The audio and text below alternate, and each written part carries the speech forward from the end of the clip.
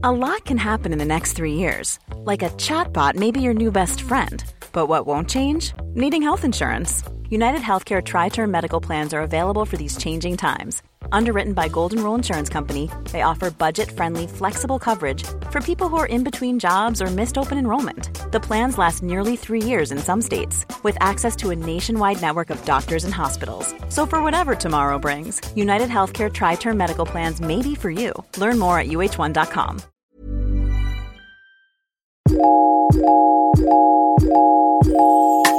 Welcome to yet another episode of the Bobo and Flex Show. My name is Bobo and I am your host, and I'm with the beautiful Flex. I'm your favorite African auntie. I'm your favorite African philosopher. I'm your favorite vegan chef. And I'm your favorite optimistic nihilist. How are you doing today, Flex? I am going well. I was on the toilet. I was doing a poo. Let's just be honest. Love it. Just before we were coming to record. Yeah. And I was thinking about like little pleasures that I had been experiencing. I don't know, just like taking moments out to be like, oh, that was nice. Yeah. Like this week especially, I came across this new lip balm that I've really been liking. And so that's been nice. And the other week, I discovered that I have the ability to feel like super anxious, which I didn't think was a very me thing to do because nothing was triggering said anxiety. Yeah. Of course. Like I just have quite constructive moments of stress, and then I know the source of the stress, and then I eradicate the stress by doing said task. You're so practical. I can't be like, what kind of alien are you? But then last week, I swear I was like, talking to Grace and then talking to my boyfriend and saying, you know, like, do you ever like just like feel like down or maybe just a bit tense in your body for no reason? And then Grace is like, you mean like feeling anxious? Anxiety. And I was like, nah, that's not it. That's not it. No. I think it's something else. It got to the point where I was just so like, what's the word? I feel like it felt like I was just like constricted by my own self. And I wasn't digging deep enough to figure out what my actual problem is. But I was crying for what I thought was no reason. Yeah. I was so sad. And I was like, is it stress? Like, is this stress? I don't know. But my heart felt so tight. Look. Anyway, turns out I just had a lot on my plate. But also, money Heist, like TV show. What is that? Money Heist, the TV show, gives me like the exact same feeling without the emotional component, which is just a high level of stress and anxiety. Great show. Don't you love shows that do that for you? That's all I'm after. I'm trying to feel a little bit extra. That is literally, I want to spiral. I want to be anxious. So I love horror movies and psychological thrillers and like serial killer documentary. Like, give me all the emotion. Like, I need all of it immediately. So that was nice. But yeah. Yes. So I wanted to talk about, just quickly, I was answering my DMs this morning and I came across this DM someone sent me a while ago, but I didn't read it because I didn't see it. But I saw it today because they sent me something else. Anyway, the point is they got off Tumblr. And the headline is, "Who likes to be alone? Not introverts, according to a new paper on personality and the experience of solitude." I don't know if we've spoken about this. I say this every episode. I don't know if we've spoken about it on the podcast or whatever. But I was saying that I used to heavily identify with being an extrovert because it suited my lifestyle. And then when my lifestyle didn't suit me, I assumed that because I enjoyed spending time in solitude, that I was becoming or transforming into an introvert, because it exists on the spectrum anyway, which is highly possible. Didn't think too much of it, whatever. But I want to read out this Tumblr post, just like word for word, because I don't want to butcher it, but you know, we can stop and discuss and dissect as we go on. But basically, it says, why do some people go to great lengths to have the chance to spend time by themselves while others find solitude painful and forever crave company? The most obvious answer would seem to be that it relates to differences in social aspects of personality, and specifically that extroverts will find solitude painful while introverts will enjoy their own company more than anyone else's. However, a new paper published as a preprint, which is not yet peer-reviewed and involving 3 diary studies with hundreds of undergrad volunteers, suggests the truth is more complicated. In fact, there was no evidence that introverts enjoyed solitude more than extroverts. Rather, the most important trait related to liking one's own company was having a strong dispositional autonomy. Ooh. Right? Please elaborate. This is a concept from self-determination theory and the researchers led at the University of Rochester. People who are strong in the trait of dispositional autonomy have alignment between their behavior, values, and interests and are resistant to pressure from others. They're also interested in learning more about their personal experiences and emotions. So people who scored really high in autonomy enjoyed solitude more than others and sought it out for its own sake. So what it's basically saying so far is that whether or not you enjoy seeking out your own company has far more to do with whether you rank highly in having dispositional autonomy, as opposed to being an introvert or an extrovert. And dispositional autonomy sounds to me like having a curiosity to explore yourself further or deeper. Absolutely. And interesting. To define autonomy is just the right or the condition to self-govern. So I feel like we're talking about self-governing when it comes to how your disposition and how that's perceived, which is very interesting. Anyway, so they said one of the studies involved asking the participants to spend 15 minutes a day in solitude on 7 different days and then to complete detailed questionnaires afterwards about how they'd found the experience. Yeah. Introverts enjoyed solitude no more than extroverts, although there was a slight tendency for them to experience fewer negative thoughts. And it didn't satisfy their basic psychological needs either, such as their feelings of autonomy and competence. In contrast, higher scorers in dispositional autonomy, as measured by agreement with statements like, my decisions represent my most important values and feelings, or I'm deeply curious when I react with fear and anxiety. My people, enjoyed solitude more than others, experienced fewer negative thoughts, and it fulfilled more of their basic psychological needs. So the findings for enjoyment of solitude chime with 2 of the other diary students that looked into people's motivations for finding time alone. This showed mixed findings for introverts. One study, but not the other, found that introverts were more likely to engage in reactive solitude. That is, being by themselves as a way of escaping being with others. Meanwhile, higher dispositional autonomy was correlated with more constructive solitude, which is seeking out solitude for its own sake. Introversion was not correlated with seeking constructive solitude in either study. Isn't that interesting?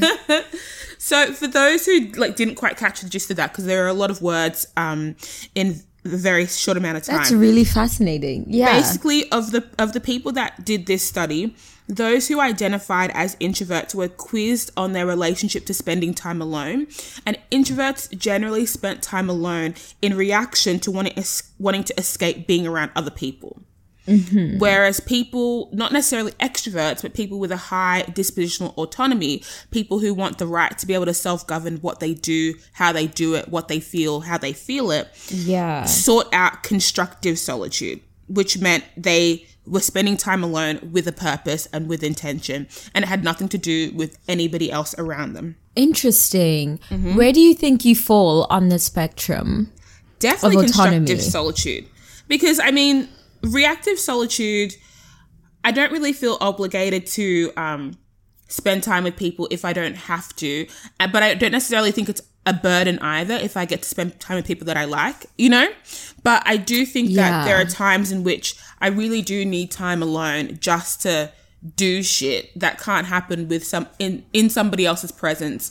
And I also think that it's less about people get in the way of my thinking and more about how it's hard to be given the amount of space you need and the amount of time you need when you're around other people who are also dictating how your time should be spent. I feel that. So somebody watching you have having somebody witness you spiral for 16 hours feels like a poor waste of time to them maybe. But to you, we're just beginning. It's part of the process. Where do you think you fall? I think I'm right in the middle. You would. Yeah, because, okay, so there's 2 things. I think on one hand, I enjoy being around people, but only a very specific type of person. Whereas I think a lot of people either enjoy people or they don't. But I either really, really don't enjoy people or I absolutely love a very specific type of person. And that's because I hate small talk. So if I'm in company, I need to be around people who are going to be compelling and like the conversation's going to be juicy, which isn't to say it's everyday philosophy. Like we're not spiraling every day. But like, do you have the range to talk about eating ass, but also like politics? Like, you know? Can we get existential, but also talk about why men are trash? Like just range. So I think it's not that I'm necessarily, no, I am an escapist, but it's not that I necessarily love my solitude because I hate people, but it's that I love my solitude because I love my thoughts. Like I find my own brain really entertaining. I could literally sit in an empty room for 7 days and be thoroughly entertained by my own thoughts. Like I don't experience boredom at all. I never have. Whereas I also find that like people who enjoy being around people also tend to be people who get bored easily. Yeah, they need external stimuli, whereas my internal stimuli is already more than enough for me. I can see that. I definitely think that in times where I've felt bored, it's been triggered by my company or conversation. It's been triggered by other companies, or conversations that I've been having. Yeah. I've been known to think, fuck, this conversation is boring. But if I was in my house just being, there's just no sign of boredom there. Never. But this post gets more interesting because we start to talk about how attachment styles correlate with let's get autonomy. into it immediately. It says, while taking caution, given that this research has not yet been peer reviewed and remembering that further investigations could offer a different perspective, the current results suggest that we need to rethink our assumptions about introverts and extroverts and how they experience being alone. If an introverted person doesn't feel they've chosen to be alone and they've sought out solitude for relatively negative reasons as a form of escape, then it would be wrong to assume that just because they are introverted that they will enjoy their situation. Savouring solitude seems to be more associated with being the kind of person who feels free and in control of their life and who finds pleasure in reflecting on their inner experiences. And among both introverts and extroverts, there'll be those who do and do not fit that description. The researchers also looked at the relevance of their participants' attachment styles, ways of relating to others that are thought to be shaped by the treatment received from caregivers early in life. Among the findings here was that people with an avoidant... Fuck, why can't I speak? I need to stop. Among the findings here was that people with an avoidant attachment style who tend to see others as untrustworthy... Is that you? Yeah, of course. I don't trust anyone like that. Really? In the nicest way possible. Yeah, we've talked about this. It's more... Oh, yes. Yeah. It's you more start so at how zero. how we build trust. I'm like, look, let's just say we're all trash and we can build up different ways to be considered more trustworthy. But I'm super skeptical. In like the That's nicest so way possible. Yeah. I don't feel... Do you think like that protects you? Or do you think it limits you? Both and both. I think it limits me from a barrage of experiences that I won't have just because I don't trust the person that I'm dealing with has my best interest in mind. And not because I've been hurt time and time again, but I'm smart enough to view the environment and the relationships around me and be like, saw that coming.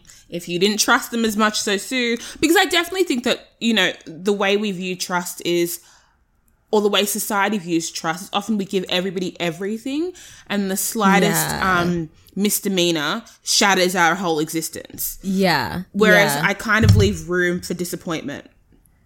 That's so interesting. I'm not expecting the world from people. Yeah. Okay, I want to talk about trust, but I also want to finish... Oh, yes. This, yeah. So, yes, among the findings here was that people with an avoidant attachment style who tend to see others as untrustworthy sought out more constructive solitude. That is, they wanted to be alone and valued the time more than others. But when they actually experienced solitude, they didn't necessarily enjoy it and had more negative thoughts. Overall, The researchers said they'd shed new light on how people experience solitude, and especially that how it feels to be alone might be a function of how individuals self-regulate experiences and behaviors more generally, rather than merely based on introversion or extroversion. Interesting. Quoting Jean-Paul Sartre. Zaddy. No, he's not Zaddy, but yeah. If you're lonely when you're alone, you're in bad company. Facts. Oof. Facts as fuck. Hectic. I also find I'm interested in the correlation between people who have the ability to get bored and their relationship to suffering. Like, I find that your inability to sit by yourself in a room for an hour causes you more suffering. Like, the source of a lot of people's suffering is literally just their inability to be by themselves. Like, people who cannot enjoy their own company suffer more, is what I think. Yeah, I see that. Yeah. I noticed that with people that I know of that are just textbook extroverts. The people who fill in every little gap of their time with activities. Yeah, so they don't have so to much be stress. alone. And I watch or I hear or observe how they're handling being in isolation. And it honestly feels and looks painful from the outside. Yeah, no, fully. No, fully. I have a friend too who's like really struggling. He's struggling on one hand because he's also just a nomad. Like, he's always traveling and then I was talking to him and he was like, yeah, I'm just really going through it. Like, just being in one space for an extended amount of time is killing me. And I just wondered, but like, why can't... It also made me wonder, like, why do we travel so much? Like, as human beings, why do we need to hop from one place to another, to another, to another, to another, just to enjoy life? Like, where does our inability to like appreciate like the simplest of things come from? And like, doesn't that just cause us more suffering? Like, I guess what I'm saying is, why does anyone need so much external stimuli just to be happy? Like, why can't you be happy not sitting in one spot, but like being in the same city for a year or 2 years? Yeah. Like, why is happiness so complicated for some people? Why do some people need more external stimuli than others? Like, I just find that really interesting. Do you think it's a matter of needing it, or the fact that most of us haven't been given space to explore the alternative?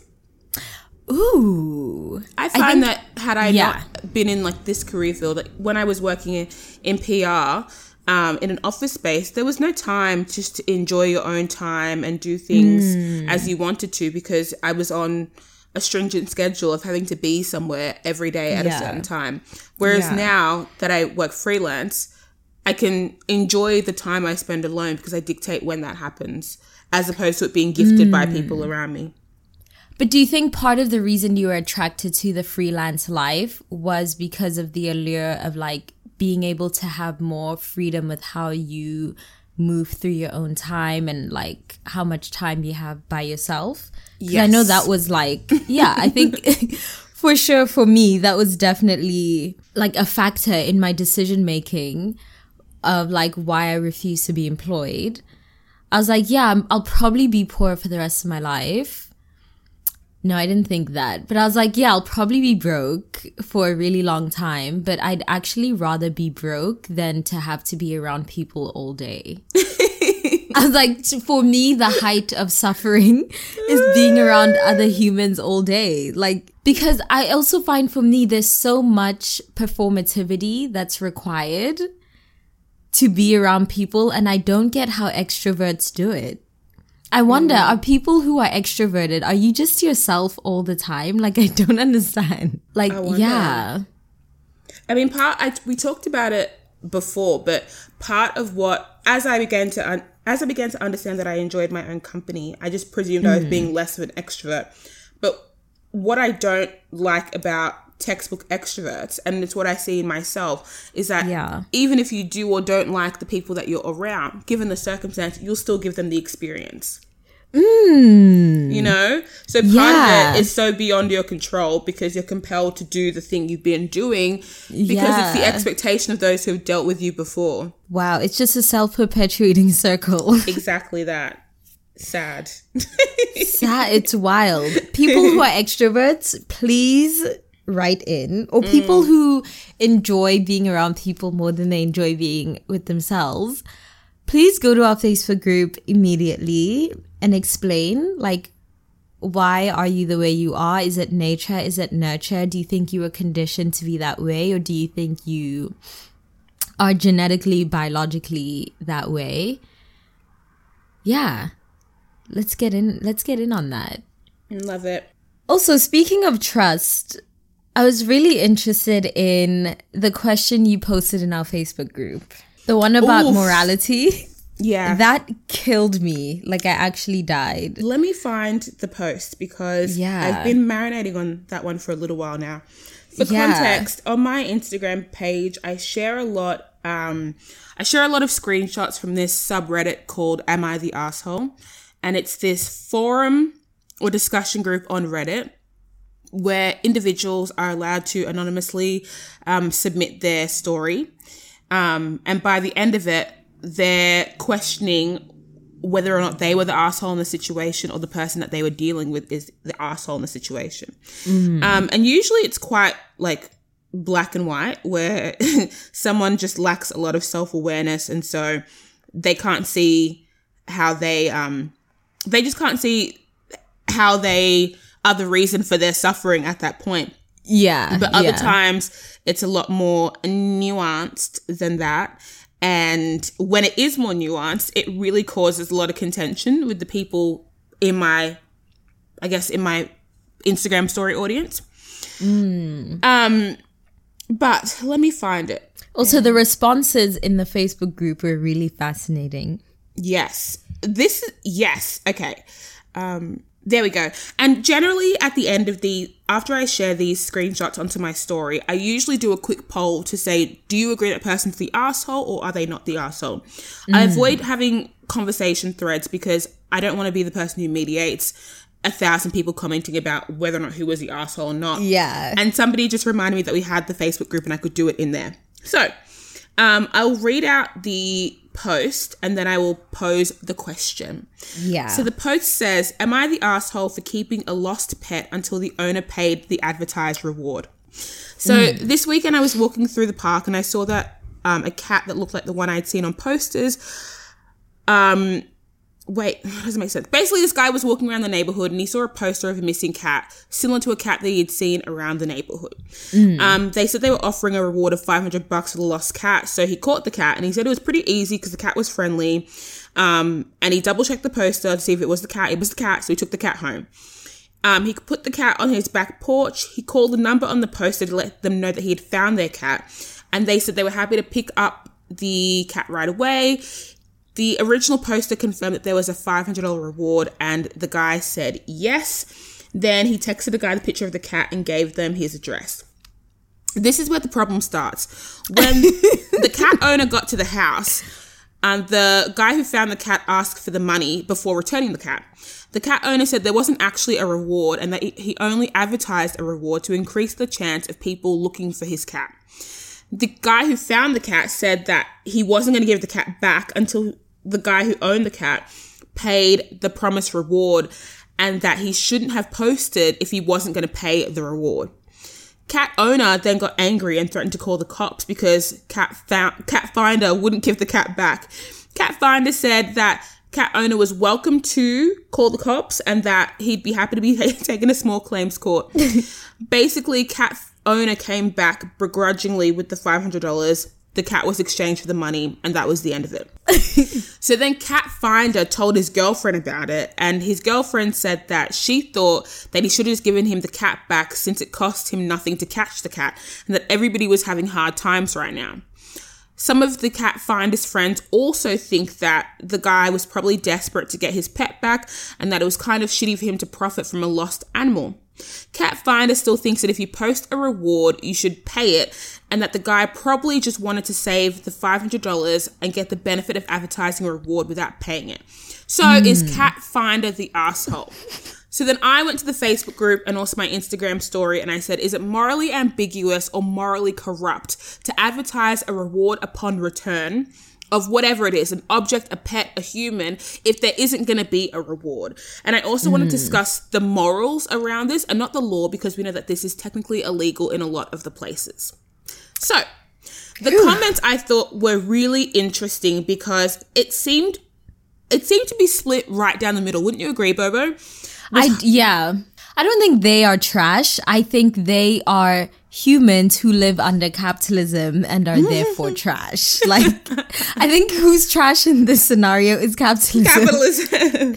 Look, so there were two kind of clear schools of thought. One was saying, the pet owner was, really disingenuous, and he shouldn't have advertised a reward if he wasn't going to give the reward. It takes time and it takes energy to find a cat, and there are enough quote unquote good people in the world who will find and return your cat without a reward. You would have just had to wait your time, and if the cat is so important to you, then it was worth the $500 that it cost to bring the cat back. Because realistically, if you love the cat as much as I'm sure cat owners love their animals, family members, I don't know how you do it, but then it feels like $500 is priceless for a cat returned safe, well, and healthy. The other school of thought is that you're already in the wrong, or you're already the asshole if your only motivation was to find the cat because there was a reward. But isn't everyone? Can you imagine? Okay, no, we'll get to that. We'll get to that one. Yeah, if your only motivation of finding the cat was a reward, and because you had found the cat, you were stressed, it was easy, it took none of your time. Wouldn't it be better for you just to do a good deed and give the cat back, as opposed to holding this cat ransom because you wanted a bit of money? For both parties, I don't think it's that simple. Yeah, it's just very complex. And the way I view it, I use the alignment system from Dungeons and Dragons. I always refer back to it. But what is that? The chaotic neutral, chaotic good, lawful evil, whatever. Oh, okay. Have you done your babes? Oh, I did mine yesterday, and it turns out I'm neutral true. Oh, I know. Okay, I'm surrounded by too many true neutrals. You, my boyfriend, and I really see it in your ethics. I do. We'll discuss. Were you chaotic good? No, of course not. I'm not chaotic at all. I feel like I'm quite. I could see that. I'm quite obvious in the way I handle things. I'm lawful. What's it called? Lawful neutral, which means that generally if there are rules, if there's an obvious, if there are systems, rules, practices that make sense, I would do it, and I think we should all just fall in line to them. What if they don't make sense? Well, if they don't make sense, I'll just make my own rules. Okay. So you could say that my relationship to taking drugs, right? Yeah. I feel like coffee and alcohol, let's just say alcohol. I think alcohol is just as debilitating as drugs can be. So if we're going to legalize that, then I'm going to take it upon myself to legalize my own consumption. Yeah.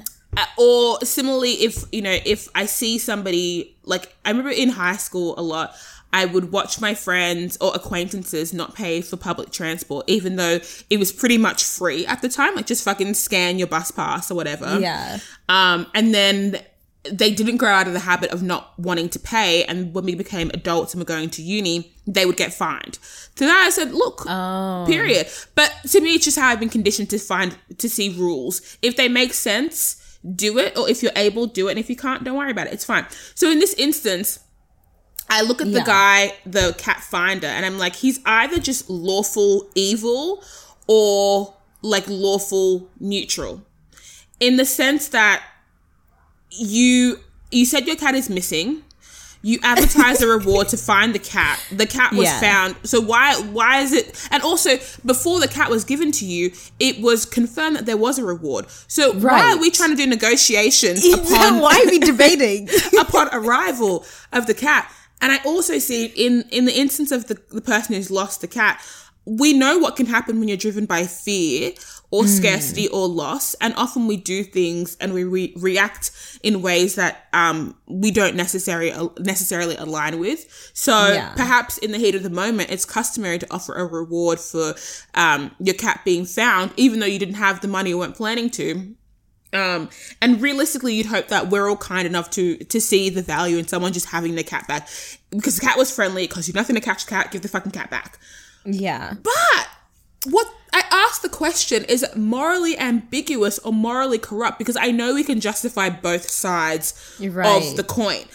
We're not discussing it analytically, like who's the asshole. I'm saying, is it morally ambiguous or morally corrupt to advertise a reward when there isn't going to be a reward? I think this scenario exists under a larger context.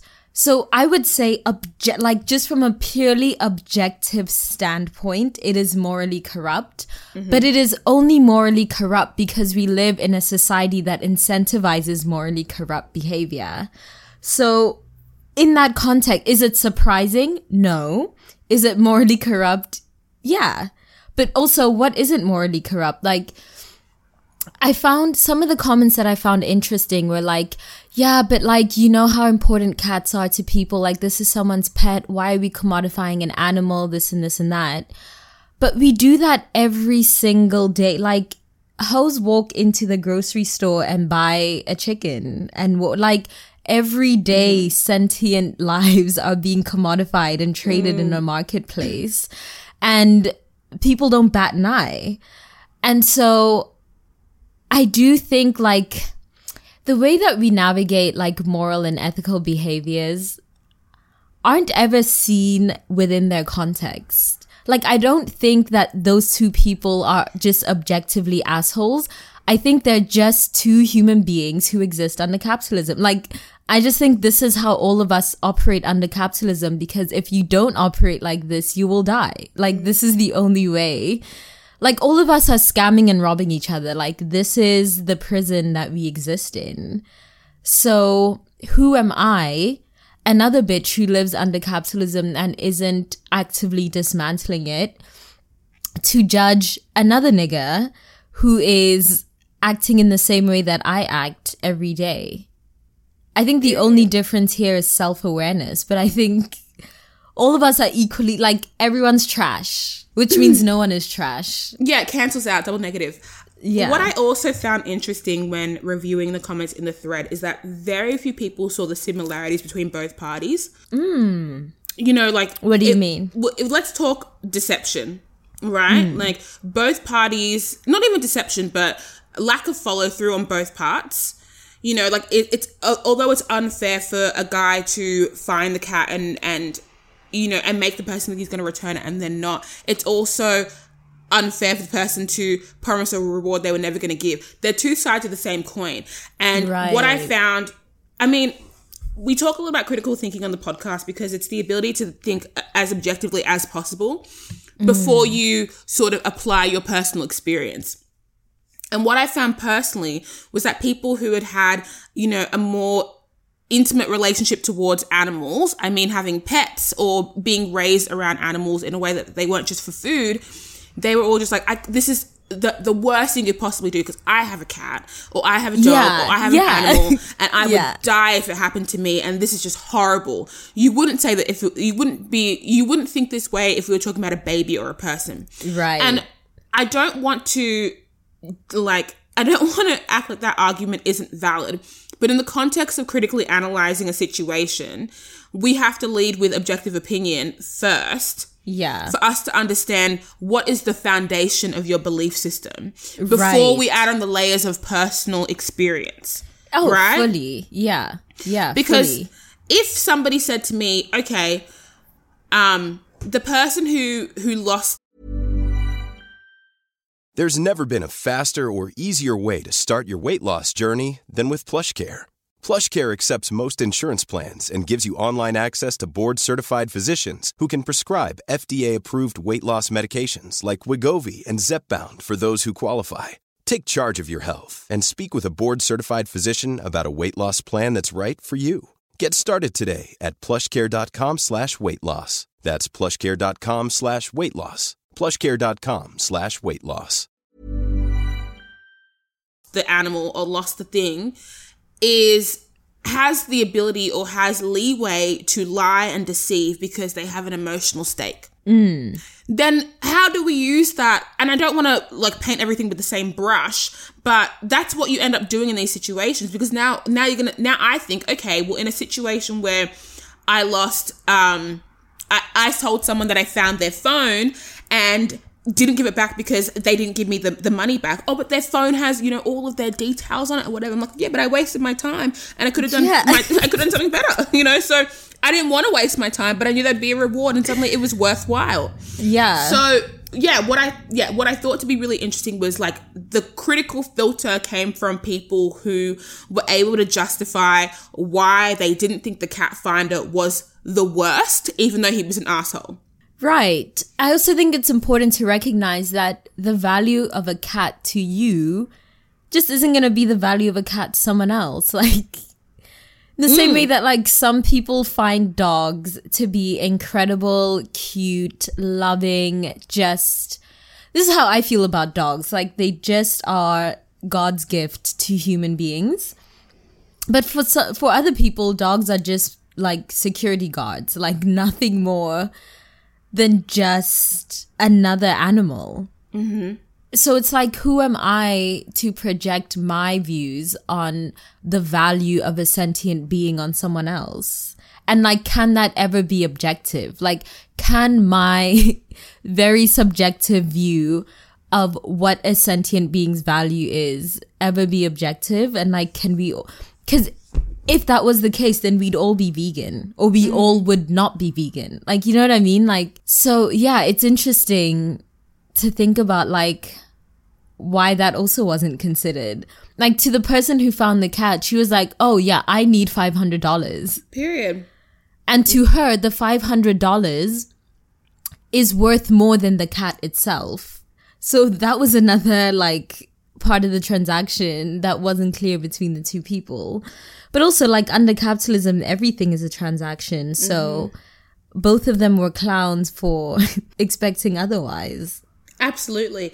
And also I found that obviously a lot of these like posts I make require context, and that's why people... Hold on. I should really talk before I record this podcast. Like, I literally sit in my sanctuary for 26 hours and don't speak to anyone, and then think I'm going to be fresh to speak in the podcast. It's literally. sad. It's honestly so sad. Hold on, I'm drinking cordial. Take your time. Kool-Aid for those who aren't from Australia. Oh. Okay, so yes, context. I understand that context is totally necessary to help you decide, who you sympathize with and who is the asshole. But before we get to, who deserved what and how much the value is and whatever, very simply, if we're going to operate as people with principle, because I feel like that's what most of us are striving to do what we say what we do, bridge the gap between who we are and who we want to be, all that shit. Then on face value, if you've lost something and then you've said there is a reward and the thing you've lost has been found and you don't pay, babes, it's not right. Expect some tension. Yeah. Expect some tension. And what I also found to be really interesting is how much sympathy was given to the person who lost something, presuming that they're the person who's operating in the lesser state. Whereas realistically, now I'm thinking, are you just a negligent cat owner? Like, did the cat run away on purpose? Was this trying to get out of there and now just giving her back to you? And now you're a liar and a thief. So, yeah. But also, it's like, clearly that person needed $500. Like, to the person who found the cat, like, $500 is a lot for them, because otherwise, why debate? Like, I'm not going to keep someone's cat in my house for $500 if I don't. Do you know what I mean? Someone's whole cat. Now we're roommates. Like a whole cat that could literally kill me. No. clearly Mans is broke and needs $500. Mm-hmm. So I think she's completely justified. But I also understand, because I also have a puppy. Mm-hmm. And if I lost my puppy, I would shoot up the entire city. Like, I'd lose my mind. So I understand the desperation of using deceit and lying. Yeah, I just think, like, human beings operate from a place of fear because capitalism has conditioned us to operate that way. And operating from a place of fear can only lead us to operating in trash ways. Do you know what I think? I think personally it's morally corrupt. I don't know if I mentioned, but I think it's morally corrupt, but I think we all know that by now. Yeah. I don't think it's, and this is just when we're talking principles of the situation. Wait, who is morally corrupt? I feel like the cat owner is morally corrupt. And not morally corrupt in this situation, not generally, not anyway. And I think even though their actions are justified, or they can be justified, I think it's morally corrupt. What I would think to be morally ambiguous is if they said a reward upon return and didn't specify what the reward was. Yeah. And then said the reward is feeling good because you've done a good thing. That to me is as ambiguous as it can get. You've declared $500 for return of this cat. It was confirmed on the phone. Why are you coming to my house wanting a cat when you don't have the cash? And then leaving and begrudgingly coming back. Don't play. It's so silly. Because in any other fucking context, it'd be a madness. Can you imagine if you would call, let's say you had, let's say you locked yourself out of your apartment, right? So you call a locksmith and you're like, hey, I know, I've locked myself out. I know it's a Friday night. Can you come over and unlock the door for me? And the locksmith says, yeah, of course. I'm going to charge you $500. And you're like, okay, fine. 500 is fine. Yeah. The locksmith gets to your apartment and says, it's going to be $1,000. You say, huh? I confirmed 500 on the phone. He's like, yeah, I know, but then I left the house and I just wasn't in the mood, so it's going to be $1,000. Yeah. Are we now arguing because, this is the locksmith's livelihood and it's what he does for a living and he left a dinner with his wife who, it's rocky at the moment and his kid was sick? No, it was agreed, and so it was agreed. Yeah. Yeah. No, I feel you. And this is probably why we have laws in place for shit like this when someone's like, but wait. But wait. Literally. I think the underlying question that I find interesting in this dilemma is like, what do we owe each other, if anything? Like, as human beings, and I asked this because I've asked this on my Instagram story and most people said nothing. But when I look at the responses to this dilemma, people are like, no, but you owe this person honesty. I think when we think about like what we owe each other, morally and ethically speaking as humans, theoretically, everyone is like, no, we don't owe each other anything. But in practice, we clearly do owe each other a lot, because when you look at the comments of people's responses of this dilemma, people are like, no, the cat owner owed that person honesty. The cat owner owed that person follow through. And then other people are like, no, but the person who found the cat owed the cat owner some humanity, some compassion, some understanding. So I feel like there's like inconsistencies in how we relate to each other on like a moral and ethical standpoint. So do you think we owe each other anything? And if so, what is it that we owe each other as human beings? Look, I feel like even if we use this scenario as an example, both people owed each other the same amount of decency that both didn't give one another. Yeah. Yeah, fully. That's what happened. And I keep thinking that, even if we were going to presume, like realistically, I feel like the cat owner did themselves a disservice because they set the precedent of thinking that a reward was required for the cat to be found. So you already understand human nature. You already know that the likelihood of your cat being found if there's no reward is very slim. Right. So you made a reward because you understand that it's all transactional, and if someone's going to go out of their way to find your fucking cat, keep it safe, hold it for you, they're going to want something for it. So you already knew it and set the precedent. Why are you confused? So yes, I'm going to say if we owe each other a sense of decency as like bare minimum, that's fair. But enough of us operate without that in mind and choose to wield it like a weapon when it's convenient. I don't like that shit. Interesting. Mm-hmm. By decency, do you mean like kindness, honesty? No, I just mean decency. No.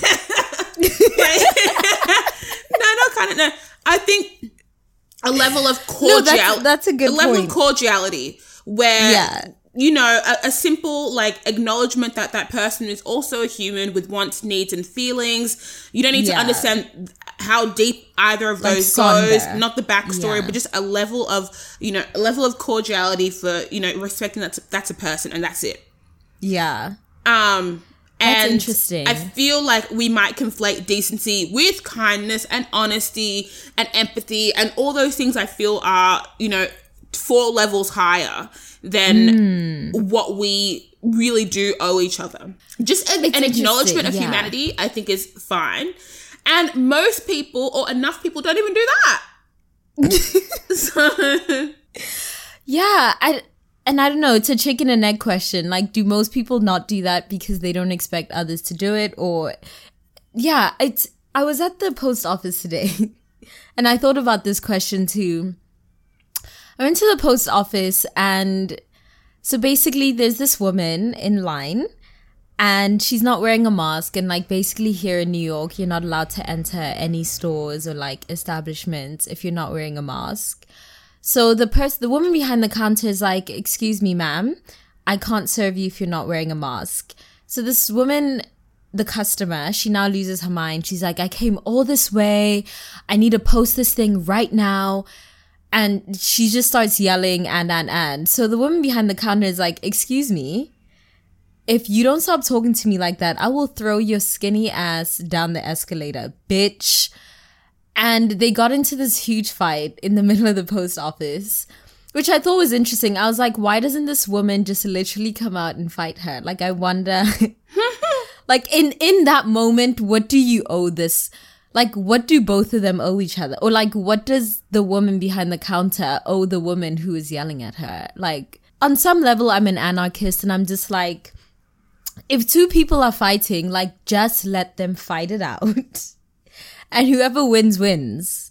The stakes are always high for the person who's in the service, right? The person who needs the service. And that's why people think they're entitled to just, like, say what they need to. Yeah. I always think it's really interesting to observe customers yelling at people in service-based industries as though, like, the power imbalance is already there, sis. You don't need to yell. Like, literally. The person is already indebted to you for a measly fucking however much an hour. Paycheck. Like, it's okay. They're aware of the power imbalance. Minimum wage. Yeah. Yeah. It's a lot. It's wild, hey? That was my favorite one. We don't have much left on this episode, but I wanted to discuss this DM I got on Instagram. I got a DM, and it's not worth the whole episode, and it's not like that vital that we need to start an episode with it. But I do believe there's some learnings in here that will be beneficial to you, our audience. And I'm ready. I understand that a lot of people who follow me on Instagram don't necessarily engage with my with the podcast and vice versa. So perhaps we might talk about it a lot on the podcast, but not discuss it on the Instagram or vice versa. So I thought, let me just address, and we will all do some learning together. And the church said, amen. Let's get into it. All right. So basically, I'm in my DMs, you know, I try to respond because, like, why wouldn't I? If people are taking the time out to message me, then, especially if it's asking a question or, like, giving a recommendation, I think it's really valuable. I'm less likely to respond to compliments, but that's just because, like, you know, I've received it. It doesn't require, like, an acknowledgement of receipt. Yeah. But basically, this person DM me, and it's not someone I had spoken to very often, but I scrolled back to the last conversations we had before I blocked them, and it was of a similar vein, like, explain to me why XYZ. in a way that I'm like, imagine, you know. hey, listen. Anyway, so basically, this person, a girl, sends me this message and says, what do you think about this chick who is not black coming in pretending to be black? She's Portuguese Filo. And then... What's Filo? Filipino? Oh. From the Philippines. Okay. And basically sends me this girl's Instagram. If you want to look at the Instagram, it's YSABELLECAPS. She sends me the on her post. Instagram. And she says about this girl says the N-word often. It's fucking annoying how she says the N-word often, but she's not black. She's a really good dancer. But as if that's a justification, but we'll go on. I don't care. Yeah. This person then says, obviously you're not the person to answer everyone's misjudgment, but I'd like to know about your opinion on this one, which is fair. Also, a bunch of black chicks I know had a themed Arabic night where they all dressed in Arabic garb and danced their dance. Thoughts on it being different to blackfacing? XO. So as I was reading all of these things, there are a few things I found alarming, but I didn't want to address any of them before I understood who I was speaking to. So I said, I'm presuming you're black. Because she didn't type out the N-word. She just actually wrote it, N-I-G-G-A, with her chest. So I'm just like, okay, maybe I'm talking to a fellow black, and the fellow black has some thoughts, you know, and wants to discuss with another black. I get it. Yeah. This person says, whoa, no, I'm white as. I'm white as Screaming. fuck. I'm Maori, but I'm white. Why the fuck do we live in a world where it's only the coloreds that can be offended by racist shit? I see it in my own morals and empathy and standards. Then I said, do you see the irony of you blatantly using and typing the N-word as you're asking me to comment on another person, another non-black person, saying the N-word blatantly? What did sis say? Like, what? It got to the point where I thought to myself, I'd already invested so much into this individual conversation that I had to hit with the block. I don't ever block people because usually I find it unnecessary. But it just occurred to me that, like, the function exists for a reason. And I could imagine the response would be one of two things. Oh my God, no, I didn't mean to. I didn't mean it in a bad way. No, I didn't mean it in a bad way. I was just saying it so you'd know. Or two, I didn't mean it in a bad way. Sorry, forgive me. And I thought realistically, I'm not like a rehabilitation center for anybody trying to like get their mind right. Listen. I feel like for a second I forgot, you know, that even though it's like my page is public, I still get to govern who gets to see what I'm going through and who gets to transact my time for me. Yes, thought, like who gets to engage with you? Yeah, why am I stressing this girl out, calling her out on shit? I can just block her. Like it's that. It's, like I had to like almost like take back some power and be like, babes, you need to stress this girl out. Maybe she already thought about it and didn't think there's anything wrong. Leave her alone. Just block her. And so I did. But I love it. Yeah, because again, like, you know, I don't know. Oh, I remember I was telling Bobo, everyone, that I wanted to do an episode on where we dissect cliches and see if they're, you know, as good as, as good as you would assume they would be. So, like, honesty is the best policy. I notoriously think it's not because, like, I agree. I think honesty coupled with impeccable timing is the best policy. Yeah. But in this instance, like, did sis really need the smoke? She didn't. But I thought, what a perfect time to use this as an example on my feed because, like, I probably get 100, maybe 150 DMs a day. Just maybe it's in relation to what I've posted or asking questions. Where did you get that? Where did you go? Who? Whatever. They're all valid and fair. And I think for every, like, 150 DMs, I might get 15 like this. Where it's somebody being like, make race relations make sense to me because it doesn't add up. Not in the way where they're like, oh, I'm honestly confused, but in the way where they're trying to catch me out. Right. But I saw this. It doesn't add up. But you're friends with this person and they do this. or like, how does someone even have that much time? So, and every now and then I'll take the time out and justify, or not even justify, but explain, because, you know, if I have the time, why not use it in an area that I deem worthy? But often I find that people are just trying to be antagonistic because they think they're onto something and haven't done their Googles. But in this instance, I find that too. Exactly. And I find it more so being just a person with a profile online where people ask me questions like they get paid to. Not because they want the answer, because they want a response. Don't get me started. Listen, I had to call people out one day. Too. Like, dumb shit. I would understand if you were like, hey, you said this really specific thing and I didn't understand, so can you explain? But it'll be shit like, oh, in the background of your Instagram photo, I see a little, like, blah, blah, blah. Where is that from? Is it that deep? But it's on any given day. It'll be like, what perfume do you wear? What menstrual cup do you like? What phone plan do you use? How much is your rent? How do you put frames up onto a wall? And to be fair, some things you can't ask Google, but I guarantee for 90% of these questions, Google will help you. Yeah. Google has the answers. But anyway, I thought this is a chance to do a little IG sermon, because if you've followed me for a little while, you know I've stepped away from doing any kind of like education on critical thinking on my Instagram platform, because what happens is I'm forced to now have individual conversations about people's individual experiences, and people generally don't want to discuss objectively. They want me to justify and rationalize their viewpoints. I don't care, or I don't have time. But basically I said, in response to these 3 posts, number 1, and I'm sure like people who listen to this podcast know, but in case you didn't, I am not the race relations police. Listen. Believe it or not. Say it louder for the people in the back. I don't like receiving DMs of people showing me racially insensitive behavior. I know it happens. I know it exists. Now we are black. We know. And you might be listening and being like, fuck, okay, you know what? I did send Flex the photo of that girl doing blackface. Oh, yeah, I did send Flex that article of that other black guy being shot. Oh, wait, yeah, I did send Flex that article of that young black wrestler having his hair cut off mid-match because it was too long and in dreadlocks.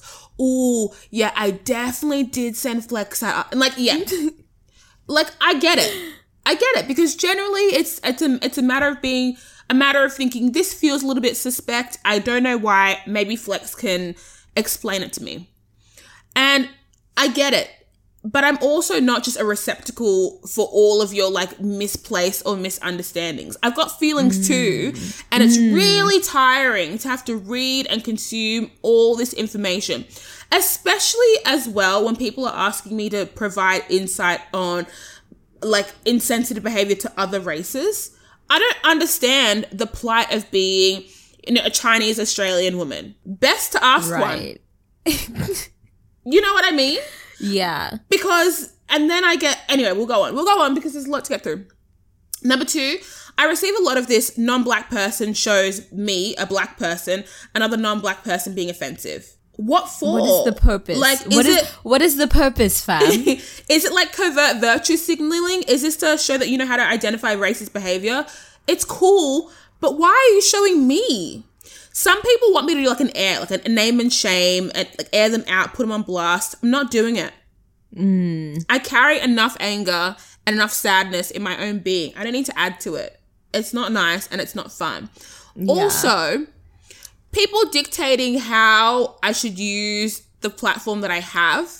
Please don't get me started. I'm literally listen. That's the one that thoughts and recommendations on how somebody with a platform should use their platform, and they're not using it as you deem well, build your own platform and make it happen. Listen, I guarantee it'll be valued. Honestly, someone sent me a message the other day being like, hey, could you not post so much nihilism? Like, it's ruining my day. I was like, bitch, if you don't unfollow me right now, if you don't, like, this person was like, I just think you post a lot of philosophical stuff, and it's just like, I just don't want that on my feed every day. Unfollow me immediate. Don't.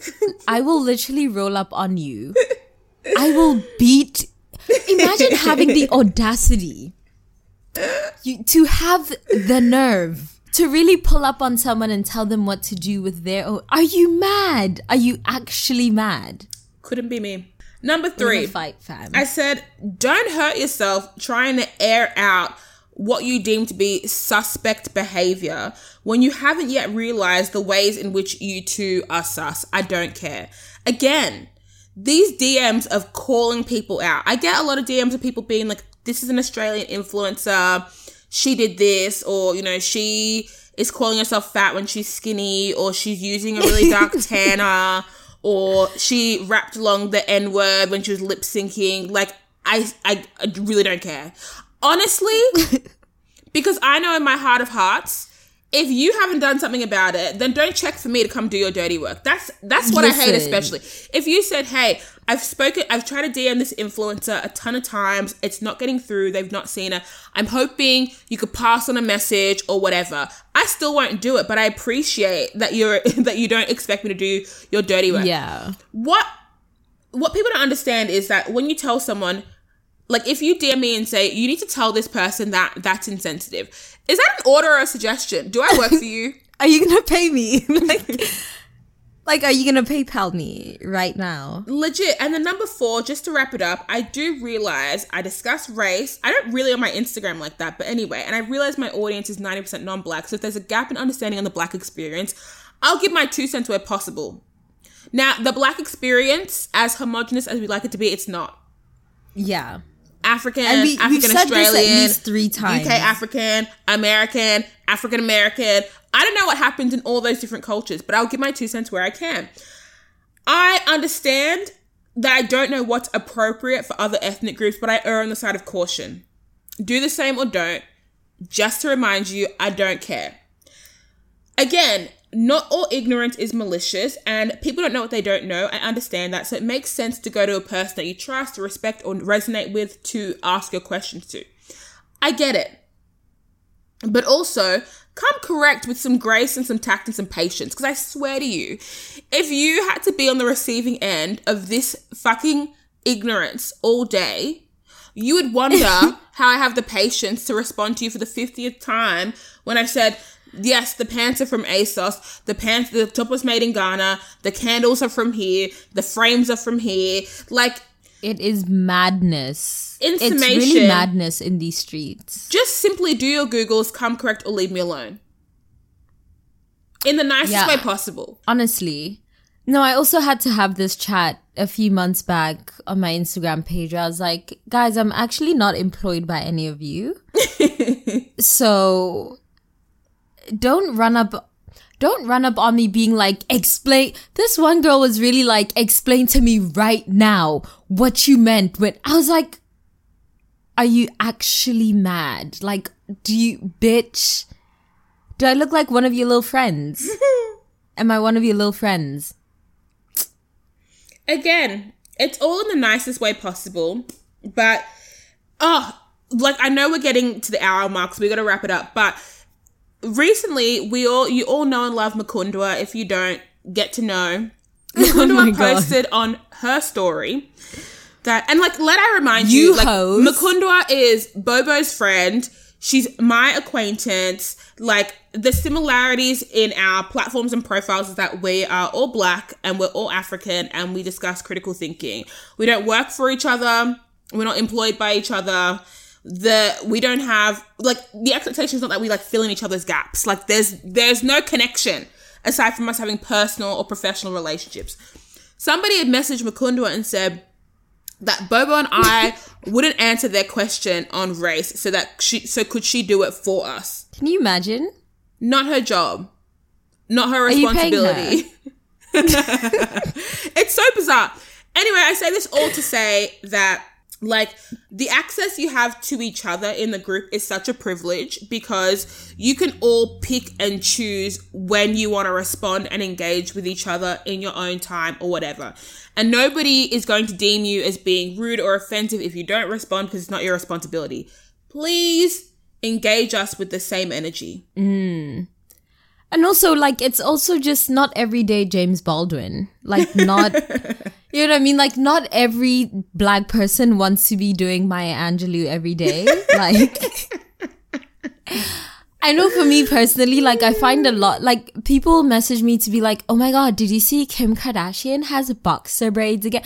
I'm like, you niggas are still talking about cultural appropriation. I'm off that. I'm off that topic. It's I don't care. We've honestly said all we can say on it. Literally, I just think, like, when it comes to topics about race and blackness, like, there's nothing more that anyone can now say that is going to be interesting. Like, everything that's been said has been said. So, unless we're bringing in a new perspective, like, we just have to accept the Kardashians will always be racist. They will always be anti-black. They will always profit off of black culture. White people will never respect us. We'll always be like, we just know, why are we still talking about cultural appropriation? And like with the loopholes, like, yeah, I saw these black girls in Arabic garb. I will always say it's culturally offensive until it's proven not. Like, listen. I prefer to err on the side of caution, you know, and maybe you don't, and that's all okay. But then these little loopholes where like, but Beyonce was wearing a sari, it's probably offensive.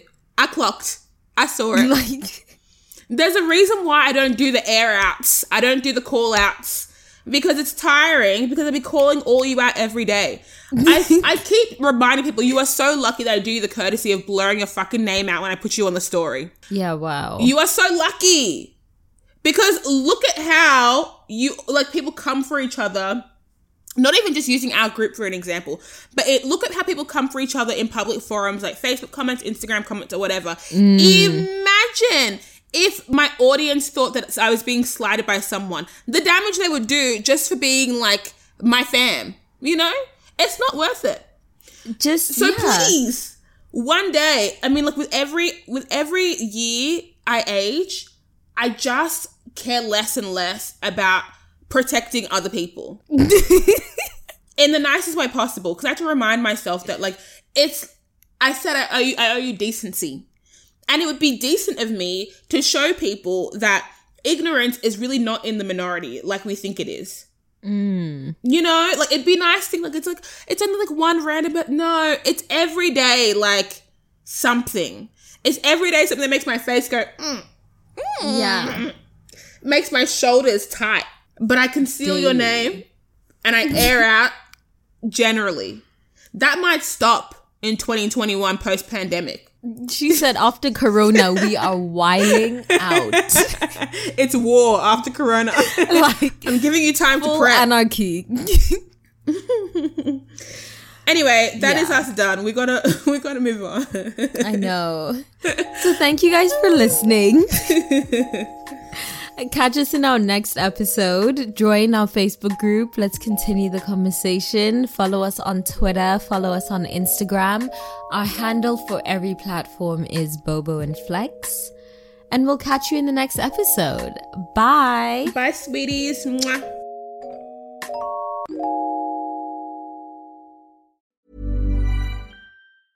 A lot can happen in the next 3 years. Like a chatbot may be your new best friend.